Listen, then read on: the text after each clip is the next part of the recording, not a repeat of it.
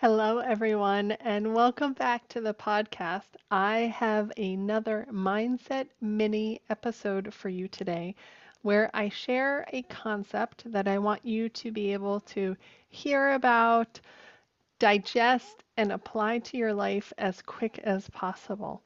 Today, I want to talk about a concept I learned from my mentor, Karen Bunnell, who has been working in co parenting for decades, the spouse mind versus the parent mind. When we're going through divorce and in the years afterwards, when we're recovering from our divorce and we're creating our new life and we're co parenting, we have two minds that we can flip between. We have a spouse mind that remembers what it was like to be in an intimate relationship with this other person. We have a lot of feelings that might come up when we think about how that relationship ended. We might feel resentful. We might feel betrayed or heartbroken. We might feel hurt. We might feel revengeful. I don't even know if that's really a word. We might feel like we want to take revenge. We might feel a lot of blame. We want to blame the other person for what has happened. And there can be facts, tied up in all of that. It might have been the other person who asked for the divorce. It might have been the other person who left or who had an affair.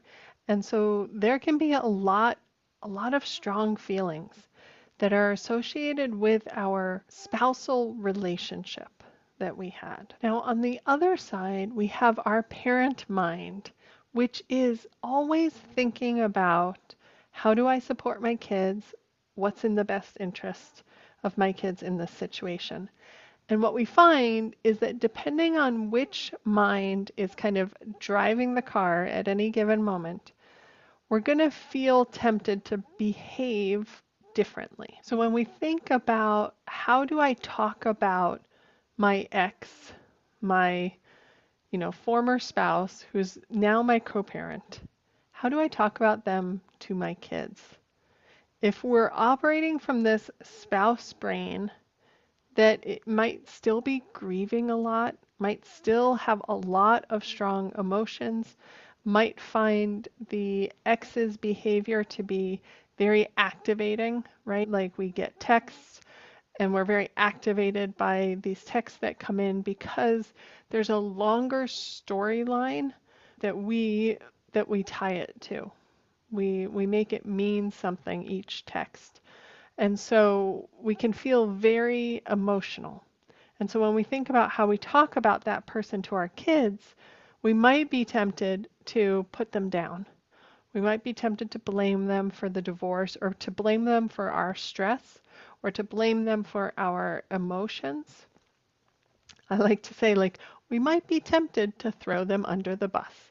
It might feel in that moment like it would be very satisfying to blame the other person.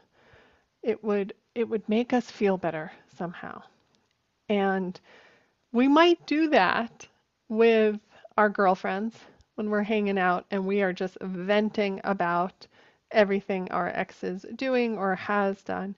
And we might do that also in therapy. Like that's a great space to be able to just spew out all of our feelings, all our big emotions about this other person's behavior and its impact on our life.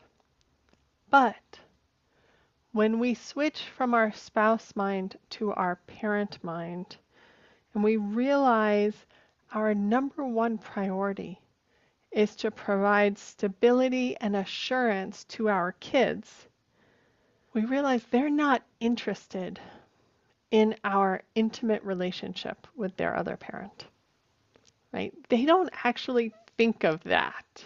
They don't think about that romantic relationship we had, that spousal relationship we had. They just think about the parenting relationship. And they want to know that the parenting relationship is safe and solid. And what they really need is to not have to choose between the two of you. This is so important for kids. We actually have a term for this. It's called a loyalty bind, right? Where kids feel pulled that they have to be loyal to one parent or to the other. And we don't want them to have to choose. We want them to feel solid in their connection to both parents. It's not good for them to have to choose who's the good parent and who's the bad parent. They want both loving parents to be a part of their lives. And of course, there's exceptions here, right? When we're talking about a case where there might be domestic violence or substance abuse or some mental health issues, there's always some exceptions. But for the most part, kids want positive relationships with both of their parents. And of course, that looks so different if you're dealing with a toddler and if you're dealing with a teen. What a teen's positive relationship with parents looks like can be very different from a toddler, right? But they deserve the opportunity to have the best possible relationship with both parents. So from that parent mind, we can ask, what do they need to feel loved and safe and supported and comfortable talking about all parts of their life with me, which includes them being able to talk about the other parent with me, which is wild. Maybe when we're getting divorced, we think, well, they'll just talk about dad over when they're with dad, and when we're here, we just won't talk about dad at all. But in reality, they have one childhood, and we want them to feel like they can bring that whole childhood in with us, into our home, into their other parents' home. Let me give you a very common example of where it's so important to operate from our parent mind instead of our spouse mind. When we talk about how to tell our kids that we're getting divorced, if we're operating from our spouse mind, we're going to be so tempted to blame the other person, to say, this is why this is all happening. It's their fault. This is, this didn't have to happen. Maybe if you are the one who doesn't want the divorce, right? You might say things like, it's dad's fault this is happening, or it wasn't my decision. And though there may be aspects of that that are totally true, it might not be your decision. These are adult topics. These are adult decisions. They are not kid topics. We want our kids to have age-appropriate language to explain and make sense of a divorce. So sometimes parents will say, don't my kids deserve the truth? And the reality is, no. They deserve age-appropriate information that is not going to confuse them, nor is going to detrimentally impact their relationship with their parents. So if we go back to thinking, how would I approach this conversation, telling the kids we're going to get divorced, from a parent mind, what kids need to know is that it was an adult decision and that they still have two parents that love them. So here's an example of how that might sound, telling your kids that you're getting divorced. Daddy and I weren't able to love each other the way husbands and wives are supposed to love each other. And so we are getting divorced. And we're really sad about this. And we're sorry that this is happening. We still love being your parents, and nothing changes about that at all. We are going to move from being a one-home family where we all live together to you having one home with mom and one home with dad. So it is factual in that this is what's happening, right? It is giving responsibility to the parents that it was our decision, and we're sad. And we're sorry that this is happening, and it's happening. It's clean and clear. And sometimes you'll have a kid that gets it the first time that you say it, and it just lands for them and they're good to go. And then sometimes you'll have kids that are going to ask again and again and again, right? You might have a 3-year-old or 5-year-old who said, "So what's going on again? Why is mommy moving out? What's going on?" And you can just say it again, the same exact thing. Mommy and I weren't able to love each other the way a husband and wife are supposed to love each other. So we are getting divorced, and we're sad and we're sorry that it's happening. And we still love being your parents. And now you'll have one house with me and one house with mommy.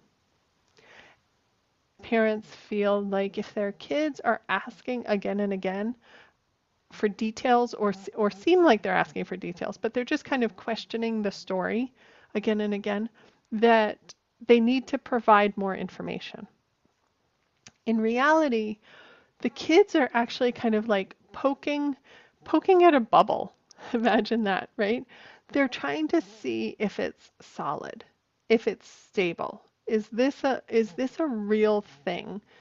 And by you just repeating again and again the same story, you are giving them a solid foundation. You are planting in them the story that will help guide them through this process.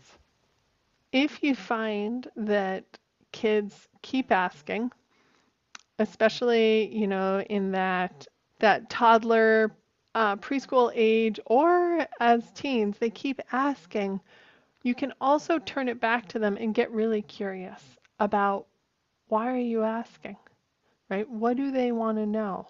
Sometimes what comes up is, they're trying to apply what they've heard from another kid at school and their experience of divorce to what's going to happen for them.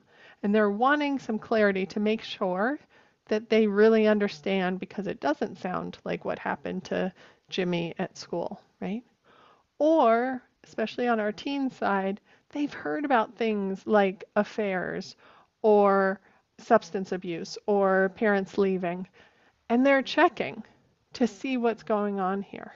And again, our goal is to maintain the quality of relationship both parents have with their children and maintain that children are children and adults have decisions and have topics that are not appropriate for kids. So separating it out and just keep coming back to curiosity. I understand you have these questions. What's going on underneath? Is there something else you want to know? And if they blatantly say, was there an affair? Did somebody leave? Is somebody in trouble? You can say, well, it looks like you're trying to find a reason for this divorce to happen. But the reality is, at the end of the day, mom and dad couldn't love each other like a husband and wife are supposed to love each other, and that's why we're getting divorced. It's okay if they get frustrated that you keep giving that same answer. That's okay, right? They will move on. They will move on once you have set this foundation for how things are going to unfold. So this is just an introduction to the concept of checking, am I in spouse mind or am I in parent mind? And it is something I work with almost every single one of my clients on, because it comes up at different times for different people and at different phases and stages of the divorce process and through co-parenting. Sometimes it can be hard to tell which brain we're operating from, and that's when coaching can be super, super helpful, because our goal is, again, to help our kids navigate this major change in their life in a way where they feel supported and secure and loved the whole way through. Doesn't mean it won't be uncomfortable at times. It doesn't mean it won't be challenging. But our goal is that they retain the attachment and the relationships and the security that they need to continue doing their beautiful development and growth that they are supposed to be doing during these years. All right. I hope that's helpful, y'all. I would love to hear how you apply this idea of spouse brain versus parent brain, come find me on Instagram and say hello. I'm at Meg Gluckman. And otherwise, I will catch you next time on the podcast. Have a great week, y'all. Bye now. I hope you enjoyed that episode. If you would like more support in your life during or after your divorce, I encourage you to hop over to my website and check out the resources that I have there. I have an awesome class called Fearless Co-Parenting that you can download. It's chock full of strategies and mindset work that you can apply to your co-parenting relationship today for things to start feeling easier.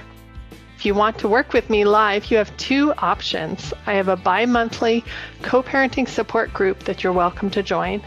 Or if you're craving one-on-one personal support and are ready to make some big changes, then you can sign up for my private coaching program. Lots more information on both offerings at my website, meggluckman.com. So go check it out and see how things can get a little easier, a little more peaceful, and a little more fun. Bye for now.